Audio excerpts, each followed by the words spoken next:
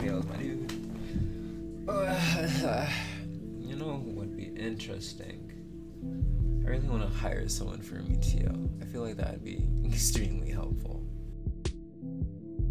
Hey guys, how's it going? Back here again for another episode of Ohm featuring yours truly. I got a special guest, man. Today, a man I barely see, but it's such an enigma that every time we link up, it's always a good time. The elusive, the mysterious.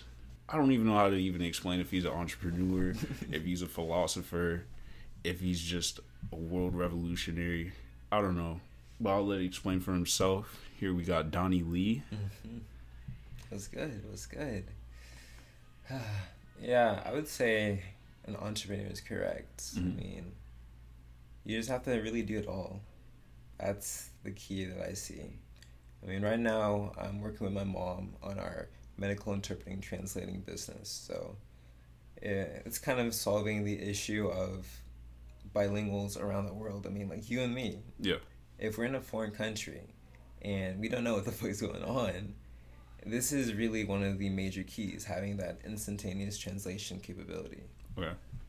Once you have it solid, everyone speaks the same language. Really? This is the key. And the key is just making it efficient. Yeah. Okay. Because right now the problem is that it's basically too expensive. I was reading about it when you were looking at, like, say, waterfalls and things like that, how they really function. Mm-hmm. It's basically making something so cheap that it's basically never a point where you can't afford it. Okay. And that decreases the poverty line. Like, if you look at the stock market for the past 200 years, it's always going up. But the key is that if you look at it in this present moment, it goes up for both the top and the poverty level. Like, the poverty level, say, raising, Mm-hmm. it's just when you go back in time and you see that's always been how it's been. That's, like, what messes you up in a way. But then when you figure out how it works, you realize it just keeps going. Okay. I understand. So you're talking more about making it readily available for anybody. Exactly. And that's where the key is. I see, yeah. Mm-hmm. Because it's always in a, say, positive direction. Okay.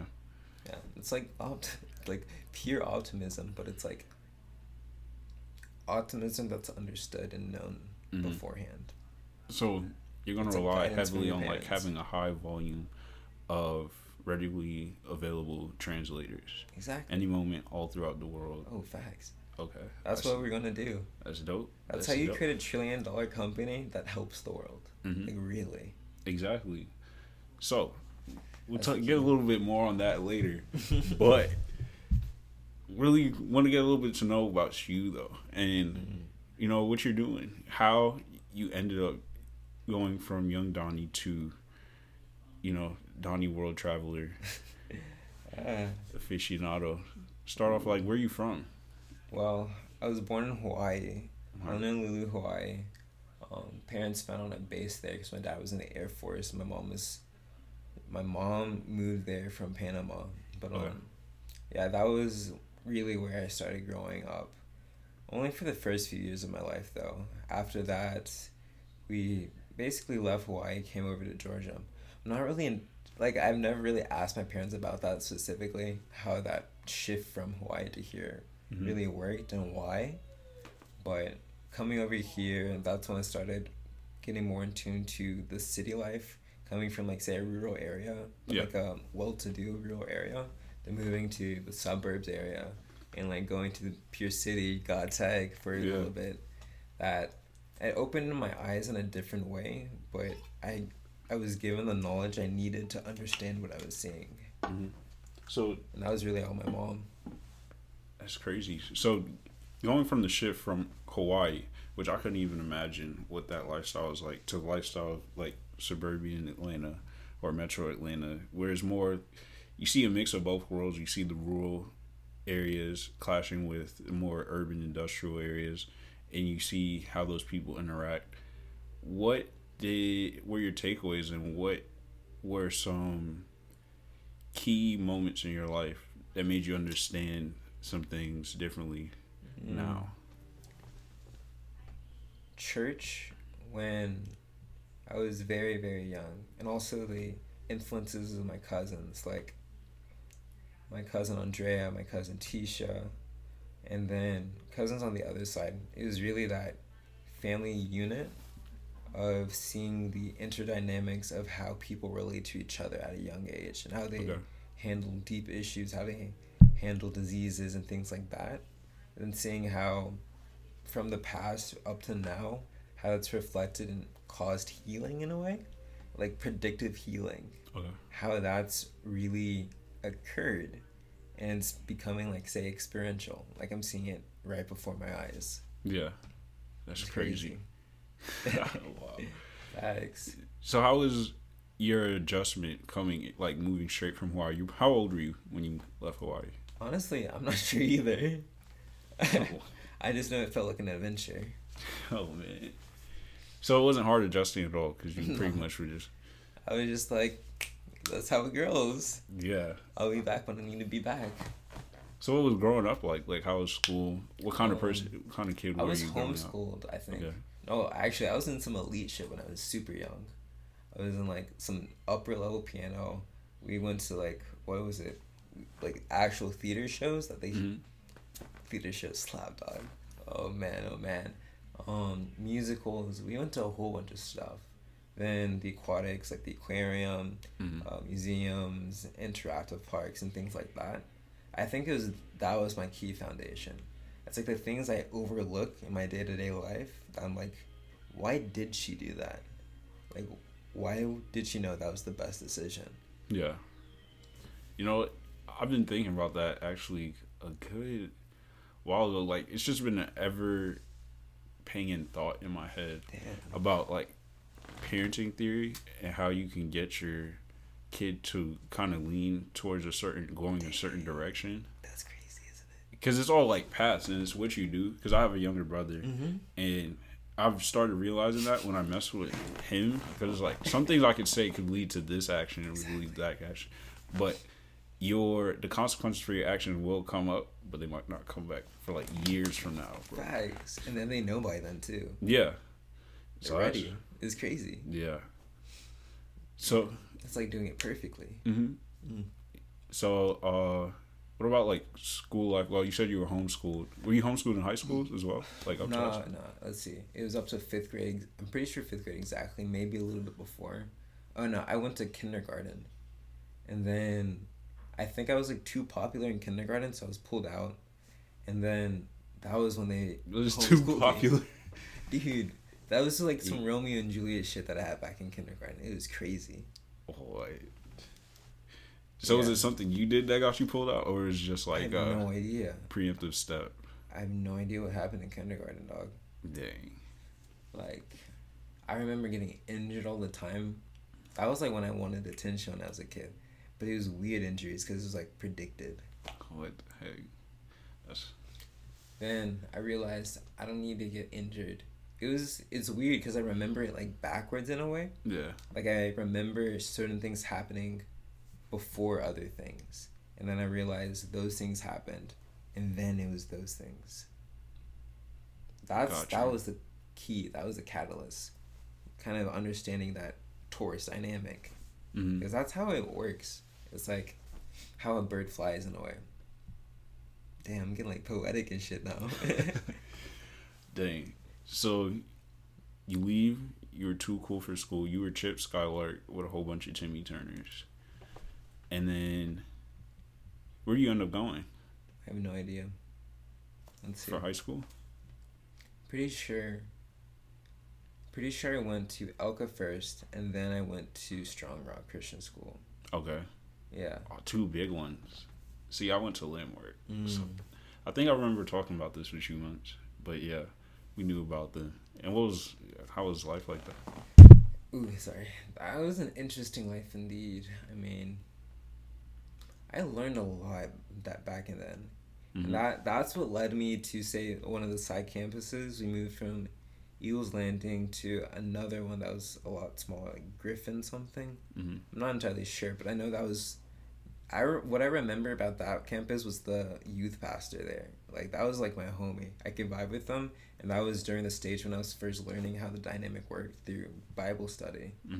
It was at say that point, kind of gaining research from him, books and stuff, that was when it really clicked in, and I was like, I think I can take this leap and move away from that. And that was also at the same transition as moving from high school to full-time college. So, like, really played out perfectly. Okay. So, what kind of student were you like? Were you, like, active? Mm-hmm. Were you always participating in class, or were you more to yourself? I was way more to myself. Okay. Mm-hmm. And nothing really interests me to the degree that I wanted it to be inside that type of environment. Okay. So, just as far as the classroom setting? Pretty much. Just the classroom. Mm-hmm. Yeah. I think it's when I adjusted to the classroom setting, when I understand how the classroom actually worked, remembered how it worked, basically. Mm-hmm. That was the key to actually experiencing it. And then what's interesting is a whole bunch of those peers I forgot. Then I was like back in the classroom. And only pulling out of that classroom perception was when it really made sense how it was just an experience. Yeah. So then what are you spending most of your time at? Back then? Yeah, like, where would you find Donnie at school? At school, where would you find Donnie? It was like an anime type period for me. Yes, sir.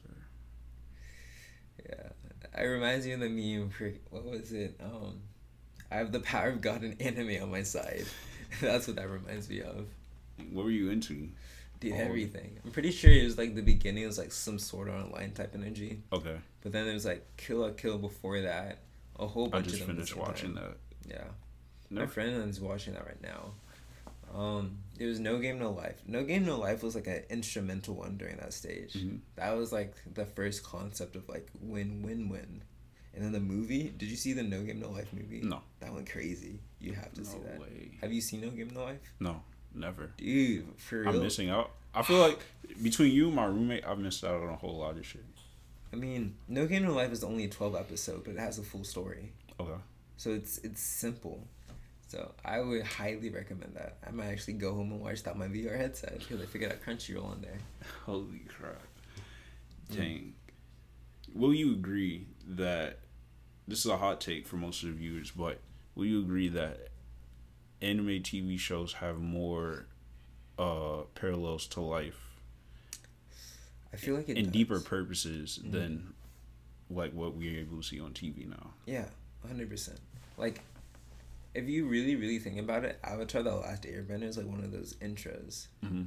It's like, it has like actual real teaching straight up in there, and then it's like a key core connection that like resolves and like say the 4 elements type of way. Yeah, that's what really solidifies it. And they get you in there, like watching anime at the beginning with those like Dragon Ball Z, bro, or like because like everybody remembers the dragon, like the dude with like the cut. Dude. Yeah, oh, he was so fresh. They had so many people to get you in it, and now it's like they're starting to build like better anime, especially with better production, better writers. We're watching it right now. It was like the what is this? As like a spy movie type. Mm-hmm. I don't even know. My friend Jolie, she got me onto it. It's amazing. Yeah, I don't know. It's just something that I've stuck with. Like I don't know. I've been watching anime forever, so it doesn't even feel like I've been doing much different. But I remember I got more serious about it at like the end of high school, and it just stuck to me because there was a lot more action. I definitely watched, like, I would only watch action movies and stuff like that back then, but then also just like stories, build-ups, stuff like that. It felt more real. Facts. It feels more real, and that's the weird dynamic of it. Yeah. Well, I don't know. I know now that like anime is becoming a big thing. The U.S. is trying to get their hands on it. As far as the film industry, I hope. The Netflix ones are so good. You gotta watch those. I've watched a few. Have you seen the one that came out like last month? No. I have to send you that. That's actually amazing. What the heck? Because they do it properly. They make it structurally sound. Yeah. Like, I feel like as long as you add high, like, your climaxes, your action climaxes are very good, but you have a really good story behind it, you don't have to spend that much time, like, trying to formulate characters, how powerful they are, like, crazy fights. Because I feel like that's where all the animation money goes into. That's a fact right there. That's crazy. So then, That's crazy. Why did I never notice? when did you first realize that you were more entrepreneurially minded than like staying on the course of a regular like graduate, go to college, work a 9 to 5? When do you realize you were not at that? Pretty sure forever. Like I don't remember not being an entrepreneur. Okay. Like I started with like basic scams, but they weren't even really scams because it wasn't even their money. What was it? It was like fucking Clash of Clans. Okay. How'd you do it? It was almost reverse engineering. It was like at say a stage where an individual thinks a certain amount of money is a lot. Mm-hmm. It's really not a lot at all. So say like a $10 flip for another account of the same level. It's just a weird perception due to like the age range. Mm-hmm. It's weird. So you would buy accounts and sell them? Yeah. So you were for... But it was in a perfectly legal way. Yeah. It was like good for both parties. I mean, somebody was going to sell you an account, or you probably just like bid them and give them an offer, and they would say whether it was undervalued, overvalued. Some people just undervalue their accounts a lot, or you at least had a seller lined up that was willing to pay a certain amount, and you found a margin of profit off of it. Exactly. Hey, genius. And how old were you when doing this? I was like 9 or something. Crazy. And then what did you learn from that, and when did... Yeah, just directly apply that to what I do forever. It's just the only difference is the value structure. Yeah. You just always provide more value, and that's good because that's what they want. Exactly. If you can deliver exactly what they want, you're perfect. So, what were your next steps after that? Like, or how exactly? We training, bro. We training. We training? You know the Wii is like when like motion detectors first got into like motion before like Kinect sensors. Yeah. Wii training, amazing. And then like Mario Party, like the racing one. Yeah. That's when that first came in the light. That was like a real Christmas right there. So what were you doing with that? Just training. Like that's like original IQ training, perceptional training. So you were just into like learning, or did you consciously say, "Yo, I can pick up skills from this," and you just started practicing, getting into it, or is it just like the addictive? It was just intuitive, nature of basically. Okay. Like I was like, this is what I gotta do. This is the perfect timing. Mm-hmm. Perfect timing. And how are you so serious about like your personal development so young? Or is it just something that you feel I just always had it. it was cognitive? It's intuitive. Mm-hmm. It's cognitive and intuitive in like a perfect torus dynamic. Okay. It's like, did you know that yin and yang is a torus field in the original depiction? No. Yeah. Crazy stuff. So would you attribute a lot of this to like your mom, or as far as your intuition Yeah. and upbringing, how you thought about things? She put me on video games for education. Okay.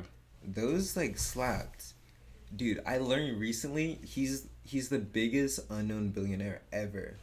And what that basically means is he's created multiple billion-dollar corporations and exited every single one of them. And to this day, he's still creating more billion-dollar companies. Mm-hmm. Like, he's basically surpassed them all. Who? He's unknown. I don't even remember where I watched him. It was not Tony Robbins. I went to his business mastery. It's like this 7-day, 12-hour day event. Dude, shit, it's crazy. But we were there, and he was telling us this like story of how the game actually works. He created the learning system for video games at the original stage for different age groups. Okay. So it was like the perfect game for the perfect time. Okay, so in terms of what they had to learn or what they should be mastering. What they should remember, basically. Yeah.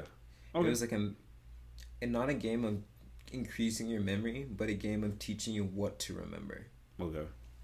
Because lately, I started thinking about like just playing strategy games. Because if I'm going to be addicted to video games and playing like freaking Minecraft at night, I might as well get into like a strategy game. And I know that You know the moves. yeah, because video games in real life have relative correlations to each other, and the way you think in a video game, like if you pull out perfect coordination through like a Modern Warfare match with a group of 4, you don't think that's transferable in some way to the real world? That's crazy. So I need to start getting into strategy games and figuring that out. That's a dope way to adapt your learning strategy. Facts. Exactly. Oh, that's the language I use. Interesting. So what kind of games did you end up playing? I have no idea. I'm gonna get my friend to invite me strategy games. She's the best for that. That's why I'd be playing Minecraft with, dog. If she even played Minecraft. Dang. Minecraft. Minecraft still lasts. I feel like that's the... Whew, Minecraft slaps. It's the classic title. It'll never go away. Minecraft at the beginning was a strategy game. Like when you first start playing Minecraft, it's like you have to actually watch the tutorials. You have to learn how to survive. It's about survival. It's a fucking survival game. You just know. Yeah, and then you start every time you start a new world. Now you know what you have to look. It's like fucking wood, crafting table, tools, get more wood, build a house. Now let's conquer. Yo, that's the perfect way to play the game too. Exactly. Like that's the only way to do it. Because you figure out how to play the game. Damn. And through repetition. It's crazy how a lot of these concepts play out in life all throughout everything we do. And you don't catch it unless you're actually like looking for it. Dude. Like, it's for the present moment shit. It's like that shit you be writing down in your notes because you're like, this is right on the top of the dome. Facts. It's off the dome. Damn, that's crazy. So isn't that interesting how it just all it's like waiting to rap, like the entire universe is like, it's rap. That's crazy. Fucking love that. So what were some inspirational figures you had growing up? Like, I know your mom's one. Your youth pastor. There's this book series. I have no idea why I started reading like this series of books. There's one about fucking like evolution, but like humans and animals. It was like Metamorphs or something. Have you heard about that? No. It was some library type stuff back in my library days. But what was he even talking about? You're talking about your inspirations, like figures. Yeah. So it was early middle school to high school. I was reading this book series that was like trying to teach you what were the things you need to do, basically build connections, gain experience, and go to events, like those 3 things. So I did that. I employed that at a young age. I met like a whole bunch of internet millionaires back during that period of time. I met kind of world league sports players like back in like the not Clash of Clans, World of Tanks. True strategy game. Back in the World of Tanks days. Ooh, I met someone like the US national team for World of Tanks. I was like in their Discord understanding the strategies, getting mentoring from them and how that game actually worked. Before anyone knew that the MMO world and like the gaming world was actually such an industry. Dude. Were you on CS:GO? Oh, what was I on? I was on Halo Reach. I wasn't a PC gamer yet. Okay. I was console gamer. Consoles made more sense to my brain at the time. Now I'm a PC gamer all of a sudden. Interesting how that works. But now I started off as a console gamer. Like Halo Reach, kind of the Halo franchise. That was my specialty. All of Halo. Yeah, I almost went pro in Halo Reach for one of their like sniper gun games. Ooh, good old days. But yeah. That was some fun times. That moved into mobile gaming instead of PC directly. Okay. So I went into Clash of Clans, got competitive in that. Then they like started doing these like weird silly cheats because the finger touch technology wasn't built yet. So you could like put like a limit on your phone and that would trigger the repeat and people would be getting these crazy ass numbers and they'd be like, it's fair. Whoa. So was games just a thing that was always a part of your life that allowed you to understand 100%. The world a different way? Music feels like a game to me. So listening to music is how I play the game. So like when they created this new Bluetooth technology that allowed me to listen to music while playing the game, Yeah. changed everything. Because that first kicked off in voice memos actually, because I'd be able to like record myself speaking with the knowledge that was only me speaking, but then have my music playing in the background so I could kind of get downloads at the same time. Yeah. So what do you think they were thinking when like the party system came out for like Xbox and all that? I think that was pretty pivotal. I had my homies Isaac Banks, who else was Brandon Meredith, Teddy, Adam Watson, Susie Rogers. Those were the earlier group. That was like fifth grade. That was Pokemon time. Pokemon. When Pokemon was a big, Yes, oh sir. my goodness. Ooh, that was a period that I don't really remember. But that was my Lego period as well. But like Lego video games. Yeah. Yeah, that was a different time. Like, have you ever played Bakugan? Yeah. My Bakugan? brother actually plays it now. He does? Yes. It's still a thing? Yes, it's still. Okay, I need and a to whole watch bunch that. of Beyblade's still a thing, right? I was talking to my friend Jolie about Beyblades like last week. Yes, Beyblade is still around, strong as ever. When I go see her, I'm gonna play Beyblades with her. That's what we need to do. Facts. Man. But yeah, I'd say video games allow you to have a different like understanding of how the world works, but it's expedited. No, facts. You get to go through. I mean, you have 3 lives, a million lives, respawns, like whatever, but you go around the simple concept every time that you fail, you try again. You fail, you try again. You know, you learn something new each time, and then you adapt to the problems. What is your thoughts on failing? Damn, you don't fail, you just learn. That's crazy. Then what do we do to get that definition taken away from the word failing? How does that work? How does the process of being able to replace a negative with a positive work? How does that? That's like chemistry, Yeah. biology. It's fucking everything actually. Math does that. You can't have negative numbers. Like that's no one thinks about that either. It's crazy how But that like, works. what if you had a simple understanding? If you had a simple it's the acceptance that it's really that simple. Yeah. That's the key to it. Mm-hmm. Because it's like, I guess an increase in complexity is what makes it turn negative because you can't almost handle it in a way. So sometimes it's almost like figuring out at what state, like what level of difficulty can you handle, but realizing that you know the routes to get to different levels of difficulty. So how do You we make say it this on easy or Earth? simple, or you can make it hard, whichever you want. Facts. Although it's only a choice. So with that same understanding, let's say we wanted Fear to and love. omit the word fail from Basically, everybody's love at vernacular. that point, right? Yeah. Where's my homegirl Lisa at? I need her for these because she's like, she taught me about what that really means. Love, being able to truly speak and see another. What is her motto? I can't even remember. My motto? Who knows? I used to do this a lot. Just like text someone thank you for no reason. Just being like, I feel grateful for you. I'm gonna let you know. That's actually a pivotal thing in relationships. It's taken me a while to start understanding it, but to be reassuring Reassurance. That's interesting. of your faith to the people around you. Facts. And it works on all levels, like of relationships, business relationships, life relationships. Even the ones you don't even know. I guess you don't notice at that particular moment in time. Mm-hmm. Definitely. And what's crazy is when you say, like, thank you to yourself. Never did it. Me neither. Let's have a moment Why of haven't thanks for you, though? ourselves. Thank you, me. And what were you saying? Oh, Why not have... I don't know.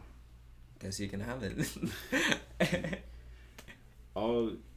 So you, after high school, what, or at least at the ending of high school, when you're getting ready to think about college, like what was going on through your head at that point? Dude, I applied to And what were your MIT goals? like I applied to MIT and Caltech. Mm-hmm. Those like, is it Caltech that's the other top dog with MIT? Yeah. Okay. I applied to those two. I was like, I'm probably not gonna get in. I fucking made like I made a rejection video from MIT because I was just laughing it off. I was like, I didn't even want to get in anyways. That's literally how I went to tech, because I did some summer programs at like Emory. I went to Carnegie Mellon the year before I even applied to college back in junior year. Oh, Carnegie Mellon. That's one of my early catalysts. That was my favorite experience. Really? Yeah. What about it?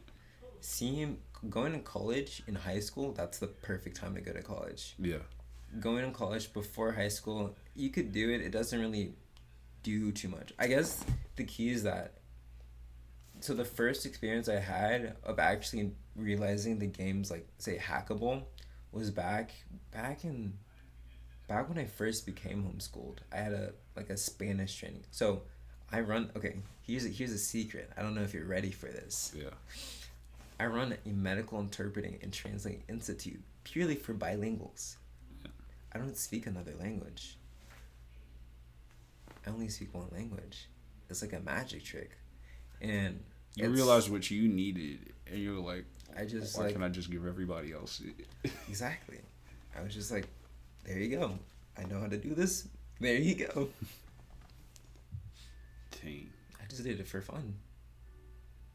That shit's fun. It is. And then she's building a desk now? How does that work? Okay. Bro, she probably found a video game. This girl, she learns through video games. I was like, what was the story she told me about why she even gained the ability to learn through video games? Her computer. She built a whole ass desktop because she played a video game about building PCs. And then after there was a simulator. Yeah, it was a simulator. She just learned it like that. Like 5 seconds. I mean, that's useful though. What if you made things into simulators? Oh, welcome love. I use that language. Dang. Damn. How does she know? I don't know. That's crazy. So even though you had all these entrepreneurial desires and you were really mentally, like in my opinion, you'd be set up to, be like, I have revenue coming in.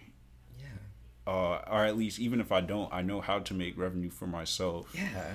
Wherever I go. Exactly. What led you to then say, let me come to college? Was it just the experience? It was 100% the experience. Okay. Because I'm starting to speak fast because this actually makes me excited, because this is like, these are all pivotal moments, in my opinion. Yeah. On the true value of college itself. So, coming to college wasn't about the education, because my mom had already taught me everything I needed to know back in that brief period of time after kindergarten when I was homeschooled, when she started drilling me on like learning my multiplication tables. Like I was like, I don't ever need that. Yeah. I used it just yesterday. Like we were working with some investors, like this dude Blake came from like an investment firm. I'm not even sure where I met him on LinkedIn, but pulled that off. Figured out the perfect ratio for a win-win between us and this investing company. So now we can work with some investors with ratios that are actually perfect for us. There's never a point where we go negative if we do this deal. Mm-hmm. Like it's perfect negotiation. Exactly. Absolutely perfect. So back to my point, what you just came purely for the experience. I came purely for the experience. Boom, just like that, $1 trillion. Dang. Magic. Then what was running through your mind like freshman year? Maybe those first couple weeks. Like I feel like that's the best moment of college in itself, when you come in freshman and you don't know anybody. So like you're like, let's go meet people, and you're Why just did that happen? What, they're just like, hey, you can play with the big kids now. But it's like, how do you start a story at the climax? That's interesting. That's hella interesting.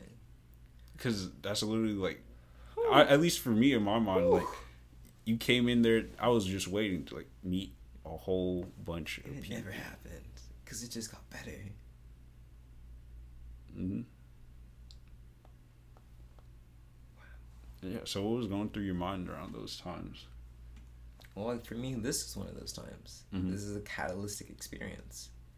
understanding, perceiving from new levels, combining the information I already gained into new perspectives that can allow me to expand in ways that I didn't think of before. Yeah. Like, this is how I create my businesses, basically. Mm-hmm. This is how I have, like, a lot of my key core ideas. I don't try to plan on them, try to figure out how to do them, but I have those ideas. I can process. I use my notes, write it down. Yeah. I mean, when I'm ready, I know exactly what to do at any point. So you feel like you don't find ideas, you stumble on them. Oh, facts. Okay. There's a word, I think it's like "cottywomple," that is the exact word for that. Oh, that reminds me of this amazing person I met recently, this baddie, Raven. Do you know her? No. It's an interesting name. You're familiar with Teen Titans, yeah? Yeah. It's like an interesting dynamic of how names of, say, animals, like she's named after an animal, but it's gotten to the point where I don't even think about that. I was like, fuck, that's a cool ass name. I like that. And it's interesting because she's followed by some of my favorite people. And it's interesting because I've never thought of using Instagram like that. Like seeing, I say, the connections between different groups of people and who's actually connected to all the people you actually Is that her with. Instagram? Huh? Is that her Instagram? Yeah. No. I've never seen. You've never seen her? Dude, She goes to our school. That's crazy. Text Humongous. Huh? Text Humongous. It's like, that's the thing. Have you ever thought that you put so many people in college, like you have 5,000, 20,000, 50,000 people, universities. And it goes perfectly fine. Yeah. You'll never meet all of them. We'll never meet all of them. And everybody's on such different paths. Exactly. It's just so compressed. I'm about to do something. Ooh, you know why I dropped out of college when I knew I was ready? I figured out how to have the experience, like the key core experiences that I needed directly from college. I figured out how to put that in my regular life. That's the Portugal thing I was talking to you about. First of all, it's a tax write-off, perfectly fine as just like a little adventure camp. Mm-hmm. Second, because it's like a business expense, they actually have key business, what's it called? Like, it's like events inside of the event, but cheap enough that you can feel comfortable going. I guess it's like, you could think of it as like group coaching, but like for CEOs and people who are the entrepreneurs in the adventures of the world. You have hackers, all different ranges of individuals. So I think that's key. What was I talking about? I don't know, but it led me to my next question. Gotta love it. So, Hacker.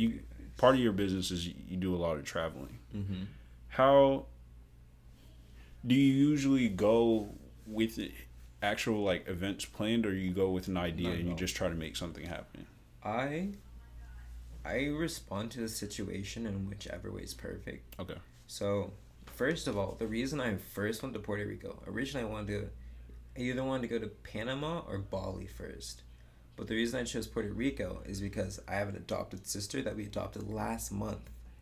She's from Puerto Rico. Okay. So it was like, in a way, I wanted to better understand her by just going to where she was from.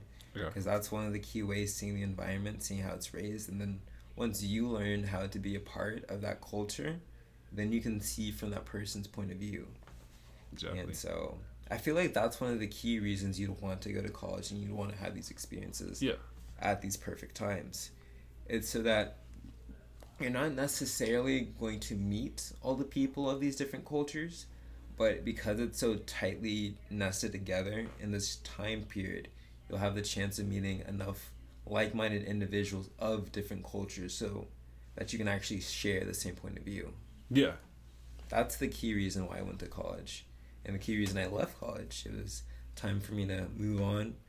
First, see who are the people that could come with me and who are the people that would take me to the place I wanted to go.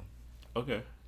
I mean, I agree with you on that because I believe now that college is less about what you actually learn, but more about the experience in the network. You pay for the network.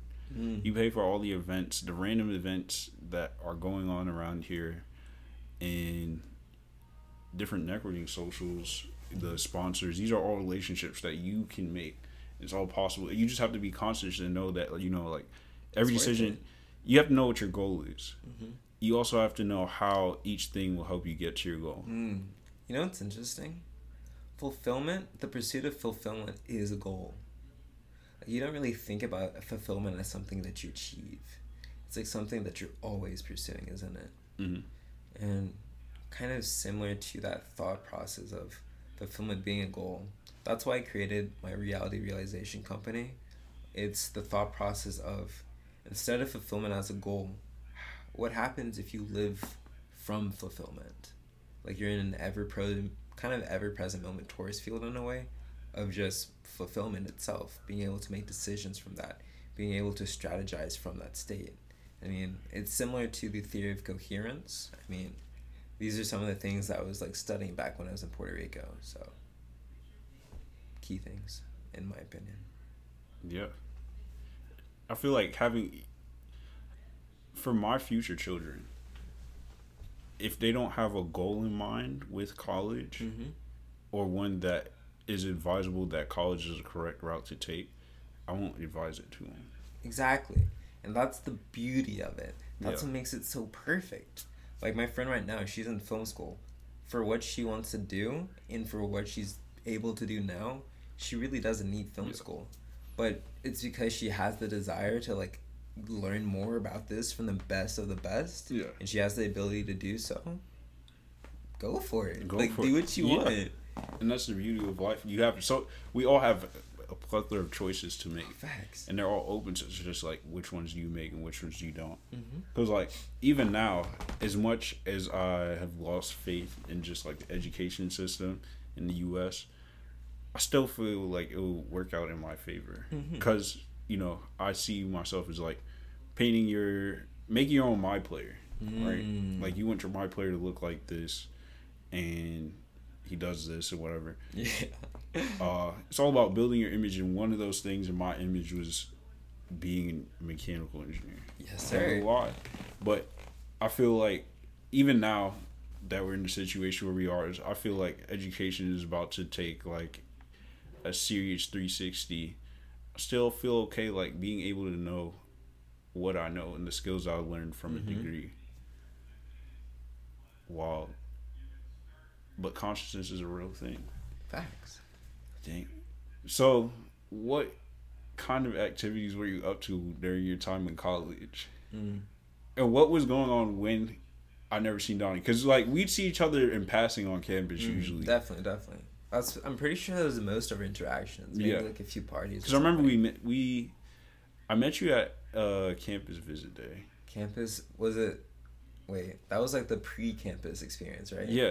It was like a GT day, something like that. We were back in high school. Yeah. I have no idea. I think you know the reason why I really went to Georgia Tech. Really? Dude, my mom convinced me to go to an interview here because my aunt Cheryl used to work in the library here. Okay. So I had like early access, I guess you could think about it. And so she really convinced me because that's where I got a lot of my more advanced books, like got Tech Library.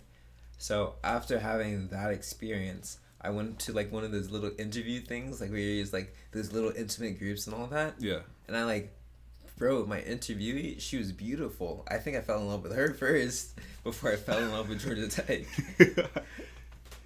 What kind of interview was it? It was about the campus itself. It kind of portrayed to all aspects of the campus that actually mattered to me before I even knew that those were the things that were important to me in a way. Yeah. Like, she was able to read my mind in a way and figure out what was the aspects of going to Georgia Tech that would meet the needs that I needed specifically for almost every aspect of like the experience that I wanted. Kind of creating that game in a way that all of those are met.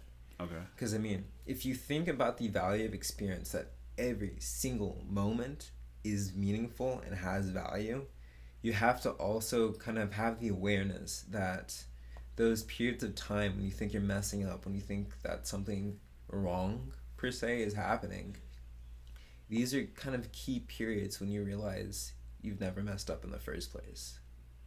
And it's that continuation that leads you to kind of greater levels of knowingness, being able to live from that and experience that in like every aspect of your reality. Yeah.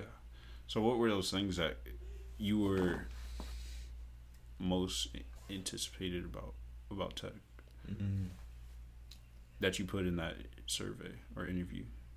I'm pretty sure the key reason is that I showed no interest. Okay. Because I hated Georgia Tech before I actually came here.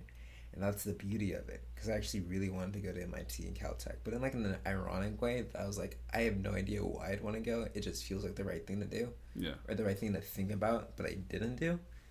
But yeah, that was, I guess, the key thing. It was the unknown that resonated to me in like such a deep core level that I didn't need to think about it or learn about it or understand it. I was just like, this is perfect. Yeah, there's a lore about college. Oh, for that sure. makes people gravitate to it, even though they don't have any business being here. You know, one of the interesting things I like to think about in relation to that is kind of like a middle schooler not going to high school parties, but it's the thought process that because even though they didn't go to any parties in high school, that doesn't mean that there wasn't a reason why. What if they just didn't vibe with those people and they knew that? So they didn't go to any high school party because they knew that when it was college time, they'd find people that actually fit their energy and actually be able to have that experience they were looking for. That's what's great about college. I feel like you find your group and what your actual interests are in college. Facts. But in the beginning, it's a lot like high school, and the fact that it's just like a modge podge of just like people. What is going on? What's going on here? Man. That's how I feel. That's why I'm more just like a labor. Were you his summer freshman? I should have been. You should have been. Were you in that other thing? I was in challenge. Yeah. I met everybody in Challenge. Yeah. And you know the reason why I went to Challenge? Why? Because I met Genevieve back in Carnegie Mellon. And then because I always hanged out with Genevieve when I was back in Carnegie, I was like, this is my girl. This is the only person I know at Tech. Hold up. So what did you do at Carnegie Mellon? Oh, my goodness. Carnegie is when I learned, like, everything. Okay. Before I went to Carnegie, I was researching neuroscience and kind of, like, brain training. Like, if you think of metaphysical for energy, brain training is like the metaphysical nature, like the neuroscience community. Okay. So I was researching brain training and nootropics and things like that, more like your biology, trying to like figure out what that key edge was, because I was only goal centered. I didn't have the perception that there's another way that I could see. Yeah. And so it was at that point when I really started moving into a new direction, being able to see more, understand more. I met a lot of like my really close friends, a whole bunch of people who I just fly to, they've all came from Carnegie, not really from high school. I have like some tight people from high school, but they're not necessarily the people that I'd be like, oh, I can go hang out with this person at some point. We're going to talk about like reality creation or like these type of things. And it's being able to understand the dichotomy of some people at certain times you want to experience for one thing and something else at another. Like, I'm pretty sure at some point, with the way the world's going, I'll be able to go back to high school, be able to hit up my dude Isaac and be like, bro, you know about unified physics, dog? He's like, bro, I'm an engineer in that. What you mean? Like, when that experience happens, that's when I know it's funneling back. Yeah. Like, right now, saying that and then being able to understand that I could see that, that's, like, absolute manifestation. That's, like, some free energy money type next level stuff, I'd say. So this was all like post high school? Pre, post, and during. Okay, so this is you probably already graduated. You had like dual enrollment, or not even dual enrollment. It's like a research program almost. It was basically a research program because I have computer science projects back from then that would make me seem like the freaking next level dude, since Carnegie's CS program was like top 10, also a Tech, man. But nah, I really just had that experience, not even really knowing what I was going into. I mean, it was basically junior year, I would say. Okay. If you want to put like a time to it, yeah. Mm-hmm. So then what made you want to go to, well, you said the experience, but other than that, why'd you end up like coming in at CS? I mean, I would feel like you came in and got more CS skills because you're already working on that type of stuff. CS is a great skill to have. Yeah. I mean, I feel like I wanted a repetition in a way. I wanted to learn about algorithms. Okay. I wasn't conscious I wasn't really conscious of it really until this past week, of really understanding why algorithms were important to me. Like, I went to CS camp. I think it was at like Emory, back in maybe middle school. My mom put me in. It was like ID Tech or something like that. One of those elites, bro. My like the course instructor, her name was like Samus or something. But the thing is that Samus is a video game character. Yeah, from Metroid. I don't actually know her name. Is that being able to have those experiences, that such deep connection between something I already loved and experiences I was having. I think that's the reason. I associated computer science with that because I had that experience at a young age. And that's what kind of fed its way up, where even though I know I was like, I'm not going to use CS, I already even understand the people I need to hire for what thing. I'm never going to use CS. But understanding that I had such a deep connection to the experience that I couldn't break it until I realized it was no longer for me. Got you. So then moving forward, were you working on your first business while you were in school? In college? So let's see. I didn't start my first business. It's like a partnership with my mom. Yeah. So that's the one I started back in, say, middle school. I had to convince her to let me like at least do like a little bit for maybe like research for the company or things like that, because you can't work yet. Yeah. That was one of her principles. She wanted me to like really get my knowledge in before I started working too much. But yeah, moving from that stage to the other stage when I really started moving into a more educational type of space, that was really instrumentally based by my mom for the most part. So I'd say that was my key. Okay. And what kind of skills did you gain, or what kind of skills did you recognize that you were learning at that time? Like, define that. Like, as far as a business person, even though you said you were in middle school around that time, starting a business. So from there up to starting college, what kind of skills did you recognize about you that you were learning or had like different mastery of compared to your peers?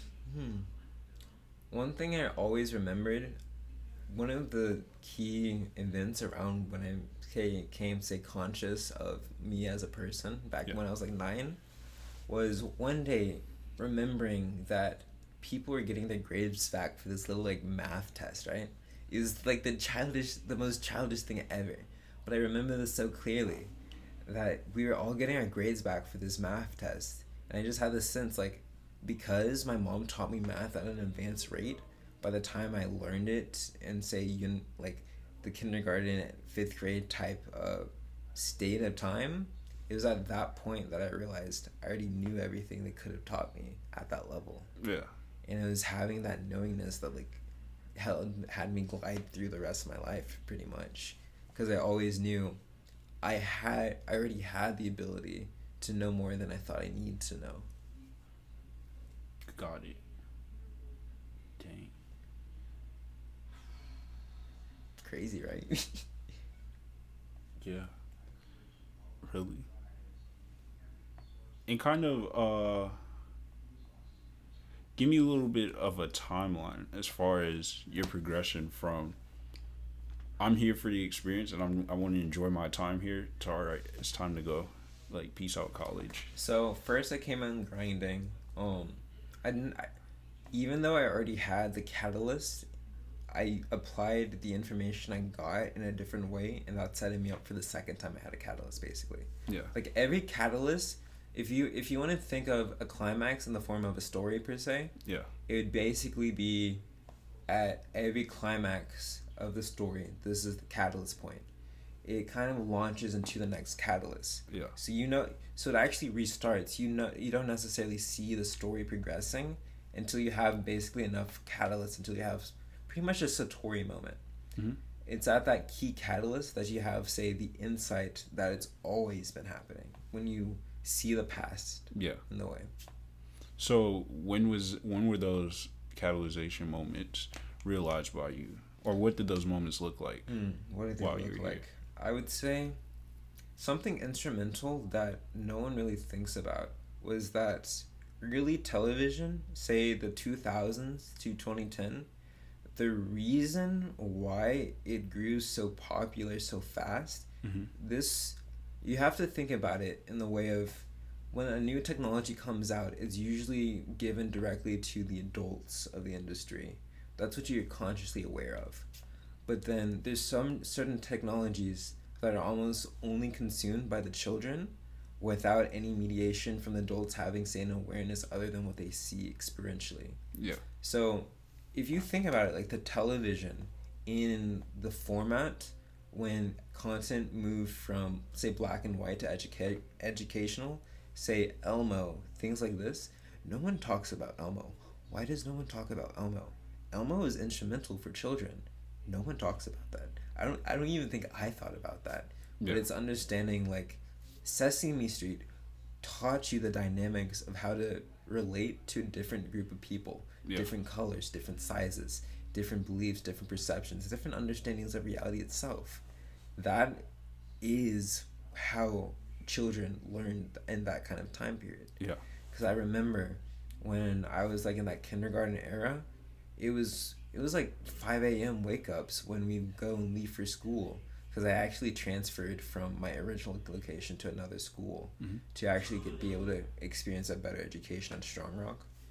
It was being able to have that experience, remembering that the education I did get, because I didn't get it in the environment that I was in, was during that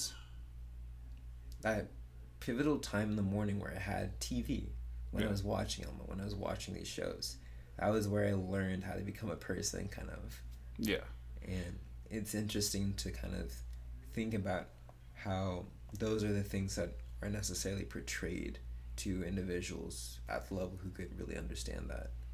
So the way I'm understanding it is that at some point while you're here or still a student, you had a period in time where you realized that everything that you needed to know to do what you needed to do, you already knew. Yep.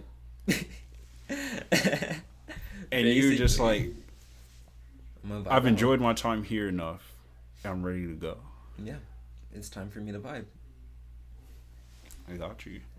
Because I was thinking about, like, how doctors work. Like, I was thinking, like, you know, like, some dude produces something amazing enough to get, like, an honorary degree or whatever, right? Yeah.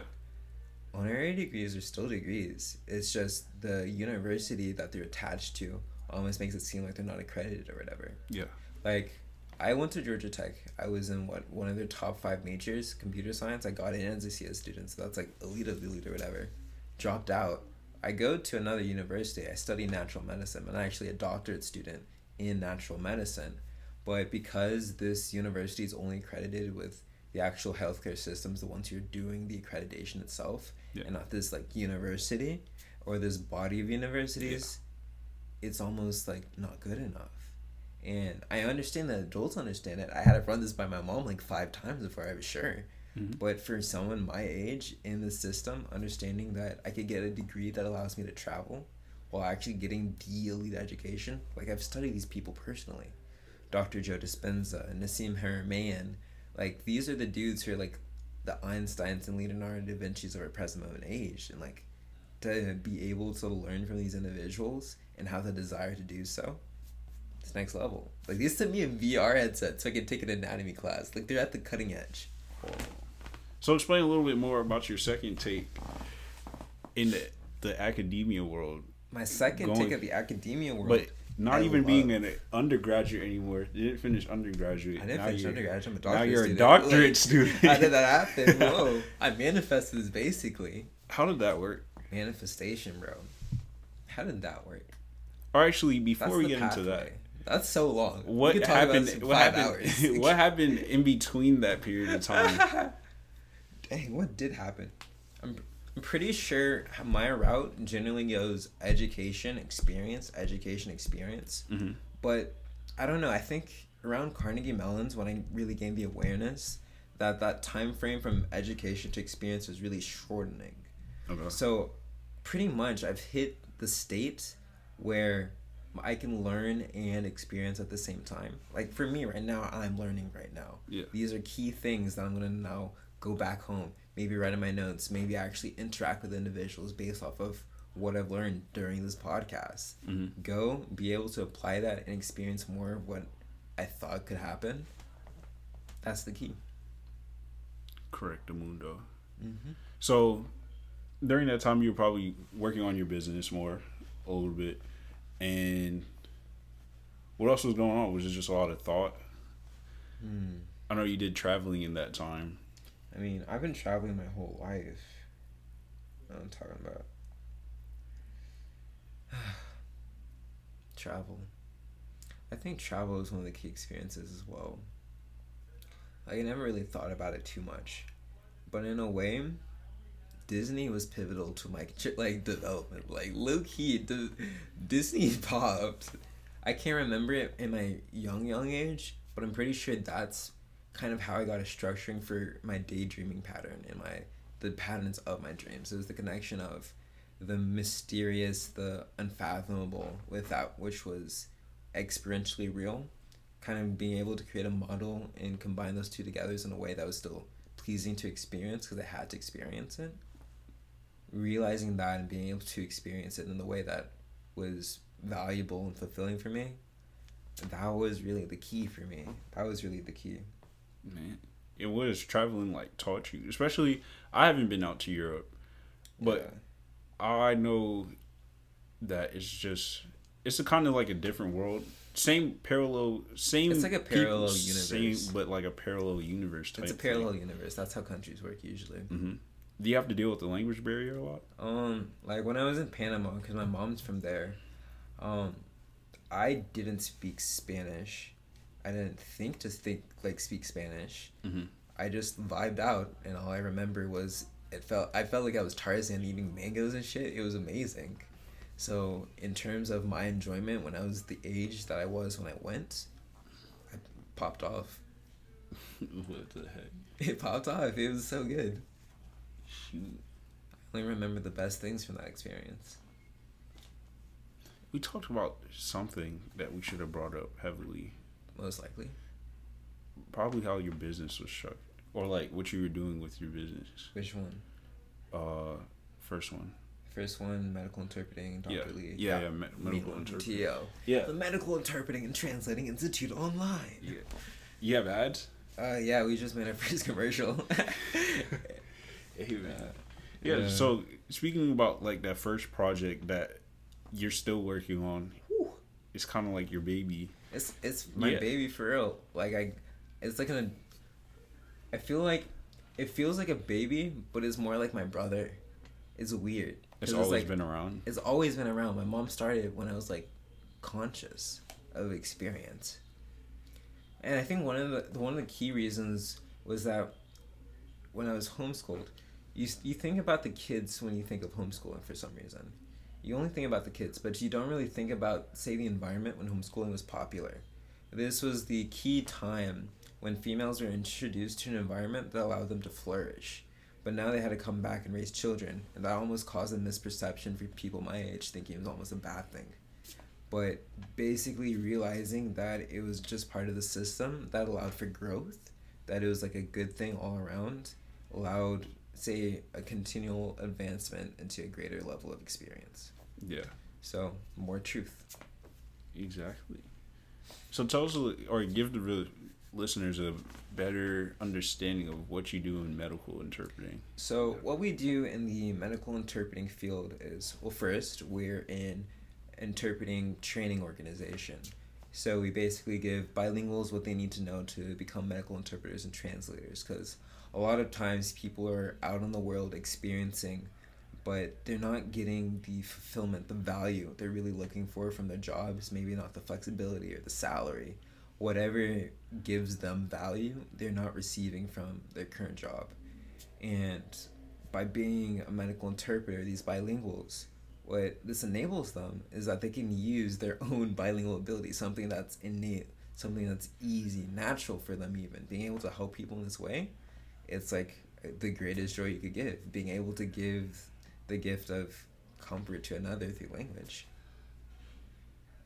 It pops off. Exactly. And having an ulterior motive that doesn't benefit yourself, but it's more towards a greater good. Because here's how I think. If time is an experience, time is something that happens. If you give to the greater good, if you push forward a true positive agenda with enough force, what happens is it collapses time. This is what enables you to basically make your cake and eat it too. That's the key. Yeah. Being able to give more good than you receive, so that you're always, it's a torus field. It's you give and then it receives. It's like a wave. Because the wave's a torus field as well. It's all science. It's really all science. Dude, that's crazy. So are you saying in a way that eventually if you keep on giving, or not just us as individuals, but if we keep on giving over time, down the road, people will be able to see the fruits of their labor? Facts. That's how it works. It's sooner. Amazing. Sooner. Yeah. Because you have to think about it, like, say farmers, for example. Farmers died out because they couldn't, like, get enough food. Now the problem with food isn't the farmers dying from not having enough food, but it's, say, down the poverty line. But because we're producing at such a rate, and we're optimizing is the word I'd like to use. That's what I used to call myself, an optimizer. But if you optimize enough, what you're going to be able to do is reach basically an equilibrium point where it like flips off. Yeah. And so it reverses negative and positive. So there's going to be a point when there's no people who die of hunger. And when that point occurs, when people no longer die of hunger, you have to imagine what type of world we're going to be living in, both for them and for us. Yeah. It's an actual win-win. The perfect game. But how many times do we see that in game 3 We see of the that world? It's because it's a torus field. I can go back to torus fields, but it's because it's a torus field. Like, a win-win, when two individuals both play a game with everything they have and they give it their all and they both win and it's not a draw, that type of game almost isn't perceptible. Like, it's not something you can, like, you can't define what it is that causes it, but you are experiencing it, so you know it's there. Yeah. Okay. So then, I had a question about, you're saying, as far as your mission statement, your goal for medical interpreting, you were talking about focusing a lot on people that are just not, they're not satisfied with their job. Yeah. Their job now, and they're not happy with it. So, is your marketing or hiring strategy towards those specific people? Like, do you look out for people that we are in have those situations? 500 interpreters that we've hired. We've hired, what is it? We've hired, everyone we've hired other than myself, my sister, my older sister, I have a stepsister, other than my stepsister, and I didn't even realize she was my stepsister until recently, but everyone, in terms of our main groups, I guess our program specialists we've hired from Fiverr because we wanted to support small businesses at the time, but everyone else we hired was from our student group, every single person. I mean, right now we have a new hire that's our first executive level individual. Her name's Isabel. She runs Dr. Souza Consulting, I believe. She's like one of the key people in the medical interpreting field. Like think of Elon Musk or Bill Gates for medical interpreting. That's like her. Like, she's Iron Man. Yeah. It's pretty next level that we have that much clout already. So how do you get these Ironmans? How do you get these Ironmans? You don't get Ironmans. Ironmans are the people who believe in you. Yeah. They believe in you to such an extent that you don't even really understand why they believe in you. They just do, and you're like, I'll take it. Thank you. Yeah. It's people you have natural gratitude for. Mm-hmm. That actually brings me to a good question.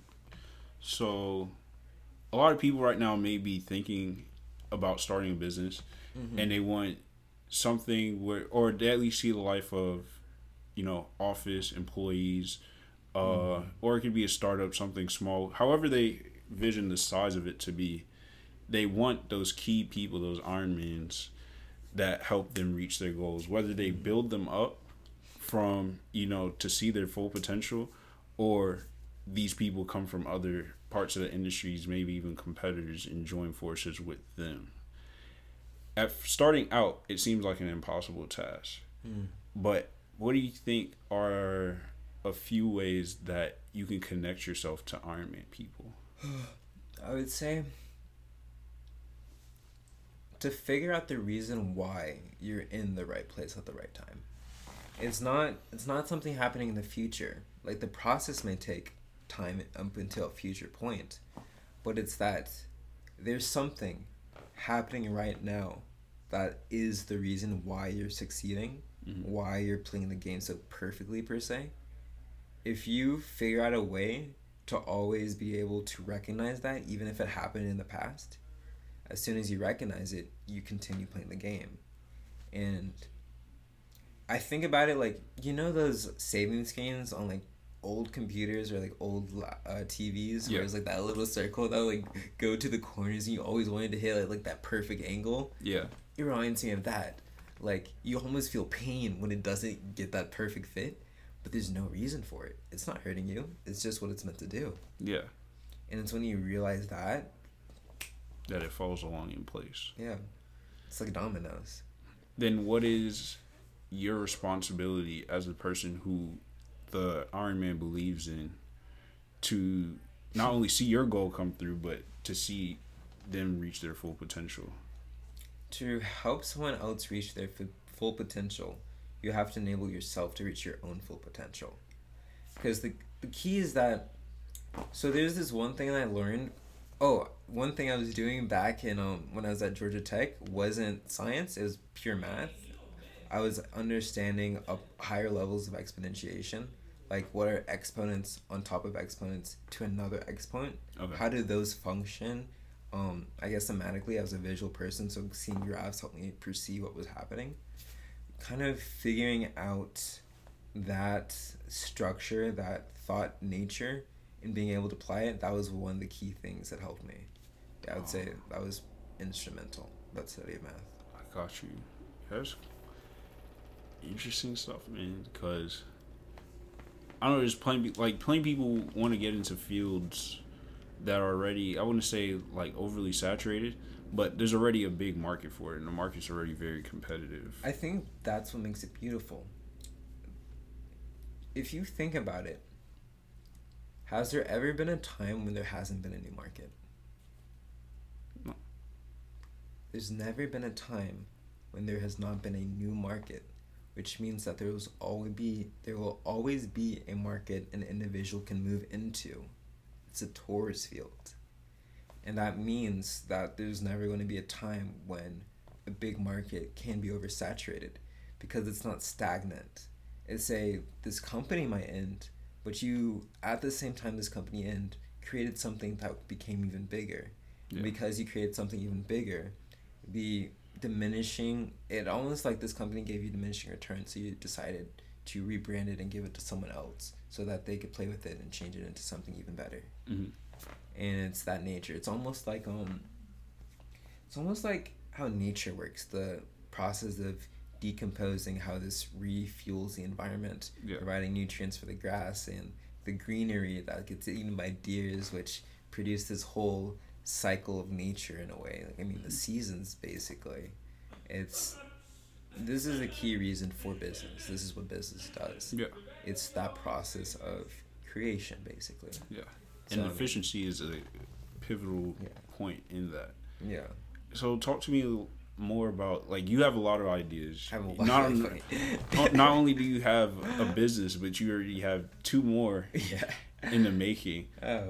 What is your outlook on efficiency and how quintessential that is to that's why being a business? Yeah. Efficiency is why I went into the study of nootropics, of why I went into the study of brain performance.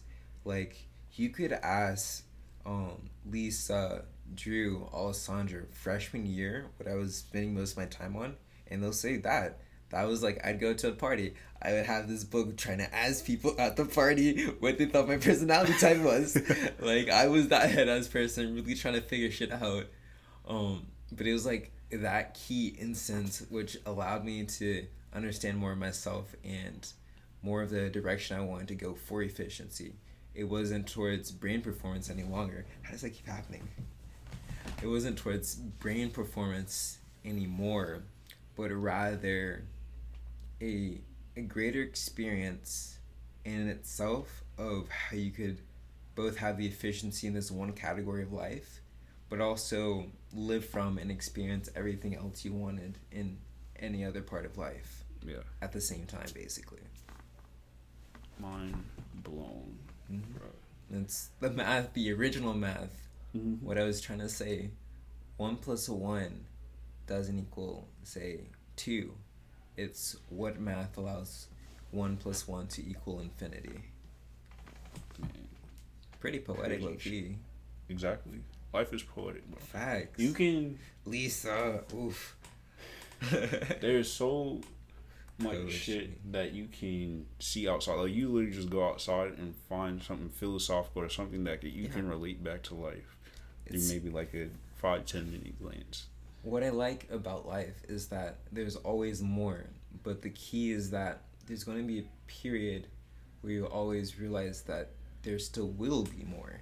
Yeah. It's to seeing that there'll always be more and there always will be more, in that kind of funnel of seeing how the past and present all relates, why it's so important to experience what they actually mean when they say remember the past.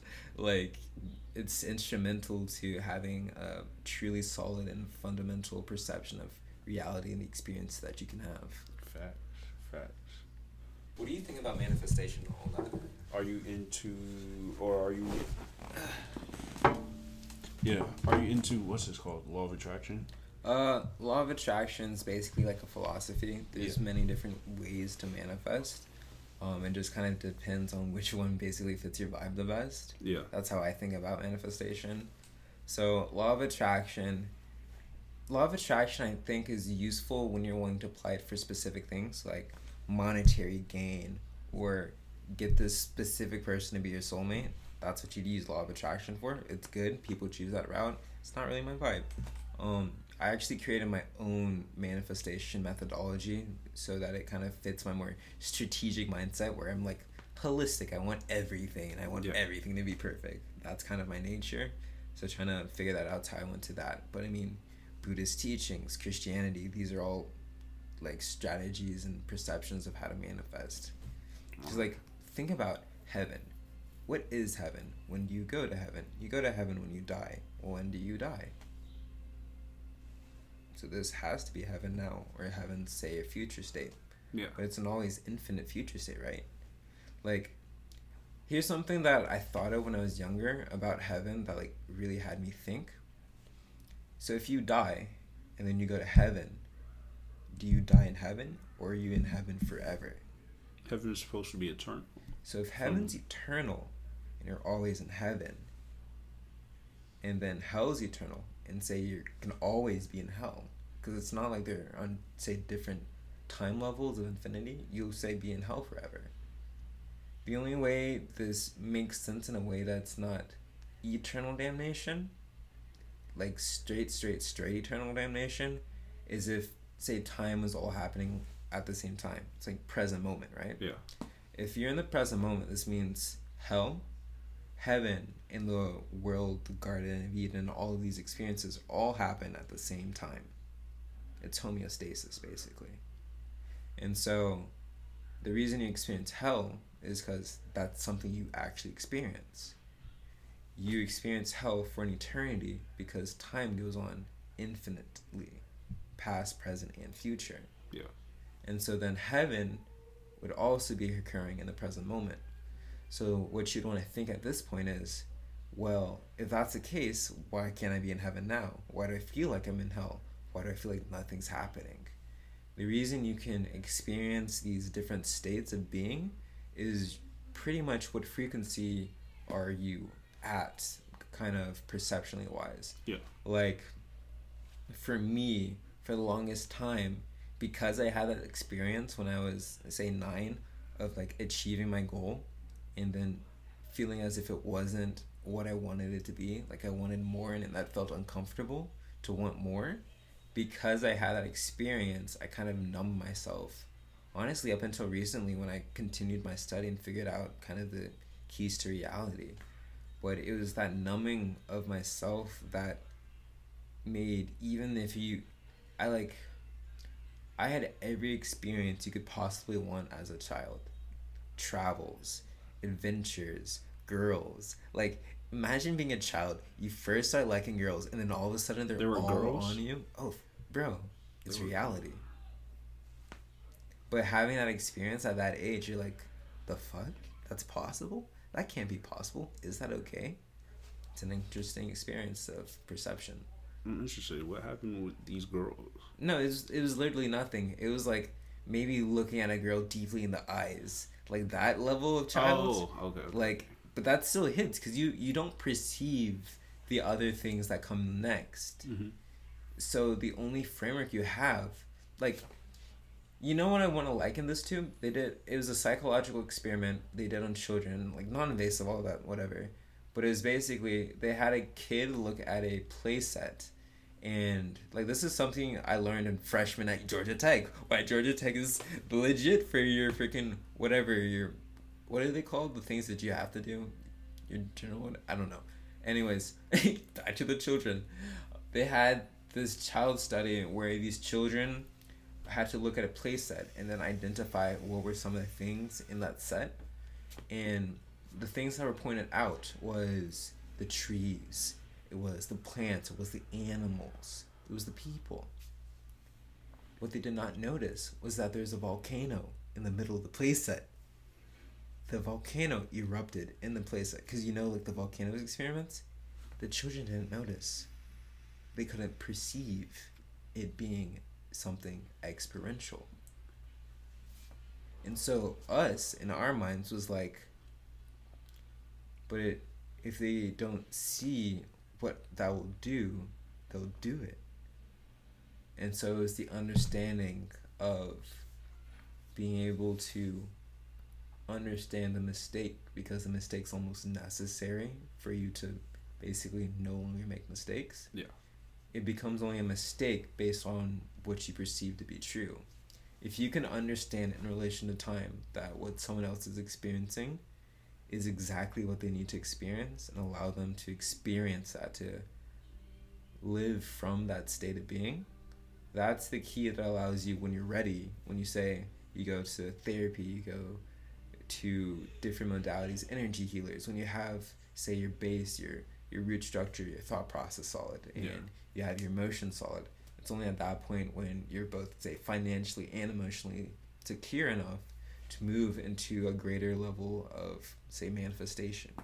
Because something that I didn't necessarily like about law of attraction is that there isn't much emphasis on how if you want something and you manifest a particular outcome, how that outcome can also not give you what you're actually looking for.